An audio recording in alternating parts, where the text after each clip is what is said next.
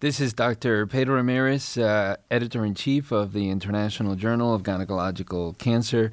And today I have the great pleasure and honor to speak with Dr. David Gershenson, who is a professor and former chair of the Department of Gynecologic Oncology at MD Anderson Cancer Center. Welcome, David. Well, thank you, Pedro. It's great to be with you today. The topic that we want to discuss today is the updates on the management of low-grade ovarian tumors. And obviously, this is quite an interesting topic and a lot of things developing lately as it pertains to patients with low-grade ovarian cancer. And one of the things that I wanted to just begin our discussion was the issue that the grading and the classification of the grading of ovarian cancer. There was a former three-tier system, and then we went on to the two-tier system of low versus high grade. Can you give us your thoughts with regards to how we're currently evaluating serous carcinoma, whether this two-tier system is appropriate with the current classification? Yes, thank you. Well, we think that the going from the FIGO three-tier system to the binary grading system for serous carcinoma, Pedro, has really energized the field and has allowed us to make observations that we never could have made with the three-tier system. You know, in the original study, there was great concordance, very high concordance between the FIGO grade 1 and low-grade serous carcinoma. Similarly, there was a very high concordance between the grade 3 FIGO and high-grade serous carcinoma. It was the grade 2 category where there was an issue. And about a third of those grade 2s were thought to be low-grade serous carcinoma in the original study, and about two-thirds were high-grade serous carcinoma. We went on to conduct another retrospective study of some GOG data, and it was very clear that the binary grading system was much more prognostic in terms of outcome. And when we looked at the FIGO grading system, we in fact found in one GOG trial that patients who had grade 2 tumors actually had a worse outcome than grade 3. So that just kind of is an example of the fact that we are doing now much better by going to the binary system. And can you tell us just a little bit as a sense of background, a little bit of the natural history of low-grade ovarian carcinoma, and can you speak particularly about the overall survival in comparison to patients with high-grade? Yeah, it's a great question. So patients who have serous carcinoma account for about 60% of all epithelial ovarian cancers.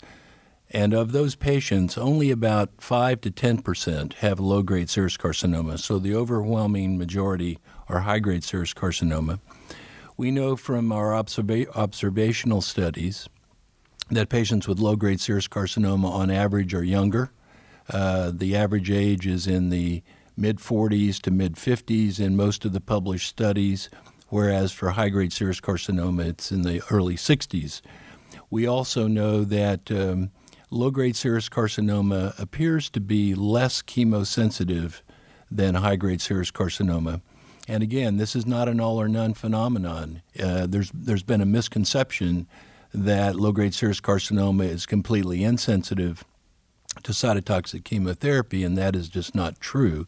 But the response rate definitely is lower in the neoadjuvant setting and in the salvage setting. And most importantly, the overall survival for women who have low-grade serous carcinoma is substantially better. So it's on the average in the 90 to 100-month range for median overall survival for low-grade serous carcinoma compared to 40 to 60 months for median overall survival for high-grade serous carcinoma. And you mentioned about the chemosensitivity, and obviously it's interesting and brings up the question as it pertains to the management up front of patients with low-grade ovarian carcinoma. Obviously, one of the challenges we face every day is in determining which patients are ideal candidates for surgery versus neoadjuvant chemotherapy.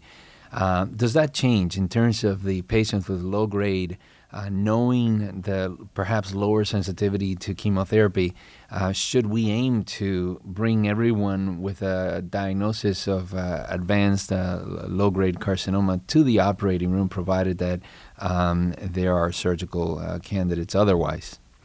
Yeah, that would make sense intuitively to think that neoadjuvant treatment for these patients with low-grade serous carcinoma is not very effective. And in our initial study, we found only a 4% response rate in a group of 25 women who underwent neoadjuvant chemotherapy. On the other hand, there are many of these patients that do present with very extensive disease initially. And so it is a conundrum about how to select patients for primary surgery versus neoadjuvant chemotherapy. And I think we still have a lot to learn in this area. We are going to be conducting a study with neoadjuvant hormonal therapy to replace neoadjuvant chemotherapy, with the hope that that will be more effective initially. But I think whenever possible, we should lean in the direction of primary cytoreductive surgery because of the relative chemo resistance of this subtype. Well, it's very interesting to hear. You almost anticipated my next question, which was in the setting of upfront treatment. Is it an option to consider non-platinum taxane therapy for patients with low grade? Can you tell us a little bit more about the study that you just mentioned pertaining to the option of hormonal therapy as an option in the upfront setting? Yes. So, we conducted a retrospective observational study of our experience with women who underwent primary cytoreductive surgery and then platinum taxane chemotherapy. And we reviewed the women who just received chemotherapy alone versus those who had chemotherapy and then went on to receive maintenance hormonal therapy. Most of the time it was aromatase inhibitor therapy, but sometimes it was tamoxifen. And we compared those two groups, and we found that the women who went on to receive the maintenance hormonal therapy had a significantly better progression-free survival, and there was even a sense that maybe a better overall survival. The median progression-free survival was 65 months for the women who received the hormonal maintenance therapy versus 26 months for the women who had chemotherapy alone. Then there was a study from Johns Hopkins in which women underwent primary cytoreductive surgery. There were 27 patients in this retrospective study, and they went on to receive hormonal therapy alone with no chemotherapy. And the preliminary results indicate that it looks very favorable. So that has led us to design a prospective randomized study, which is an international phase 3 study for women who undergo primary cytoreductive surgery, and then they will be randomized to either hormonal monotherapy without any chemotherapy or platinum taxane chemotherapy for 6 cycles, followed by hormonal maintenance therapy. And can you expand on the actual hormones that are going to be used? Are these going to be aromatase inhibitors? Yes, we had to decide on a standard, and the standard we chose was letrozole, as both in the maintenance arm as well as in the hormonal monotherapy arm. So changing gears a little bit now with regards to the recurrent setting, and obviously, again, another question that comes up with regards to patients with recurrent low-grade serous carcinoma.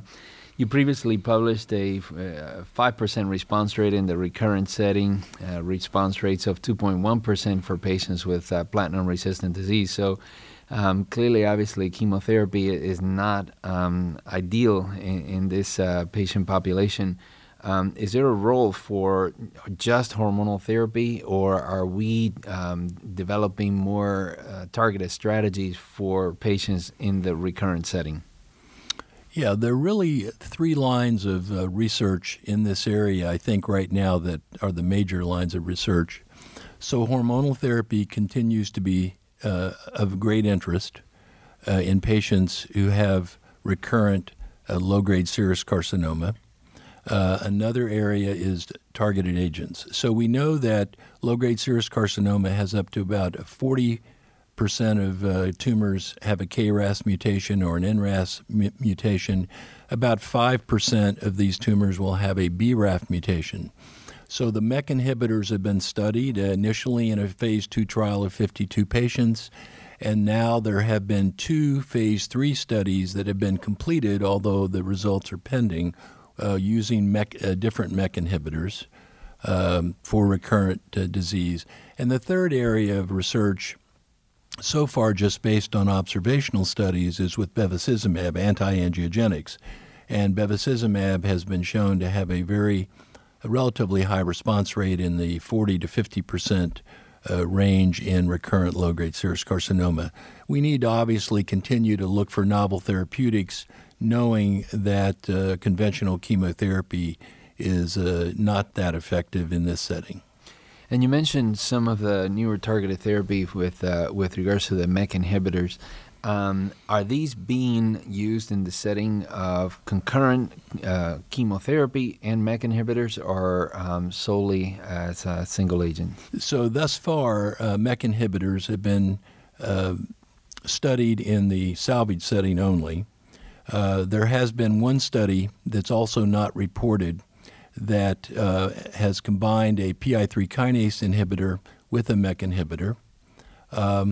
And we're also now conducting a study that's ongoing with a MEK inhibitor plus a PARP inhibitor based on preclinical research that indicated there was synergism when you combine these two agents in low-grade serous carcinoma cell lines.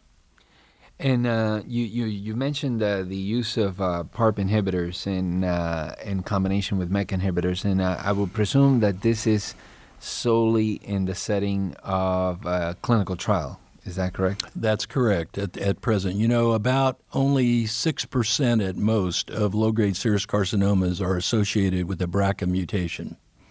So it's very uncommon.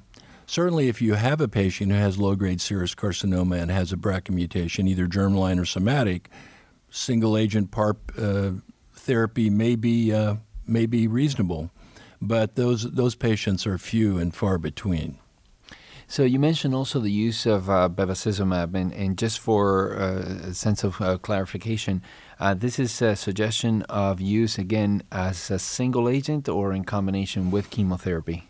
The 2 observational studies that have been completed contain patients both with single agent bevacizumab as well as combining bevacizumab with almost any of the second or third line conventional chemotherapy regimens. And going back a little bit to the role of surgery, I'm sure you're aware of the results of the GOG 213, a study evaluating the role of surgery in the recurrent setting.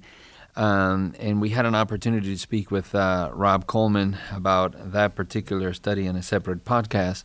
But your thoughts with regards to whether we should consider surgery in the recurrent setting for patients with low-grade ovarian cancer?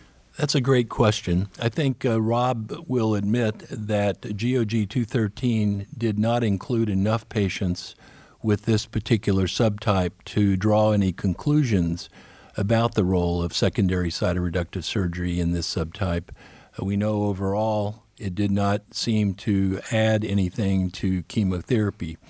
But I think this is an unanswered question, and we did conduct a observational study that, like most retrospective studies of secondary cytoreductive surgery, showed an advantage for those patients who had no gross residual following secondary cytoreductive surgery.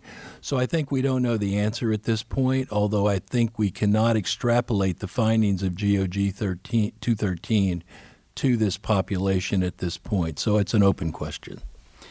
Well, it's been really absolutely a pleasure speaking with you about this very interesting topic. In your closing summary, can you tell us what does the future look for the management of low-grade ovarian cancer? What are we going to see in the next 5 to 10 years?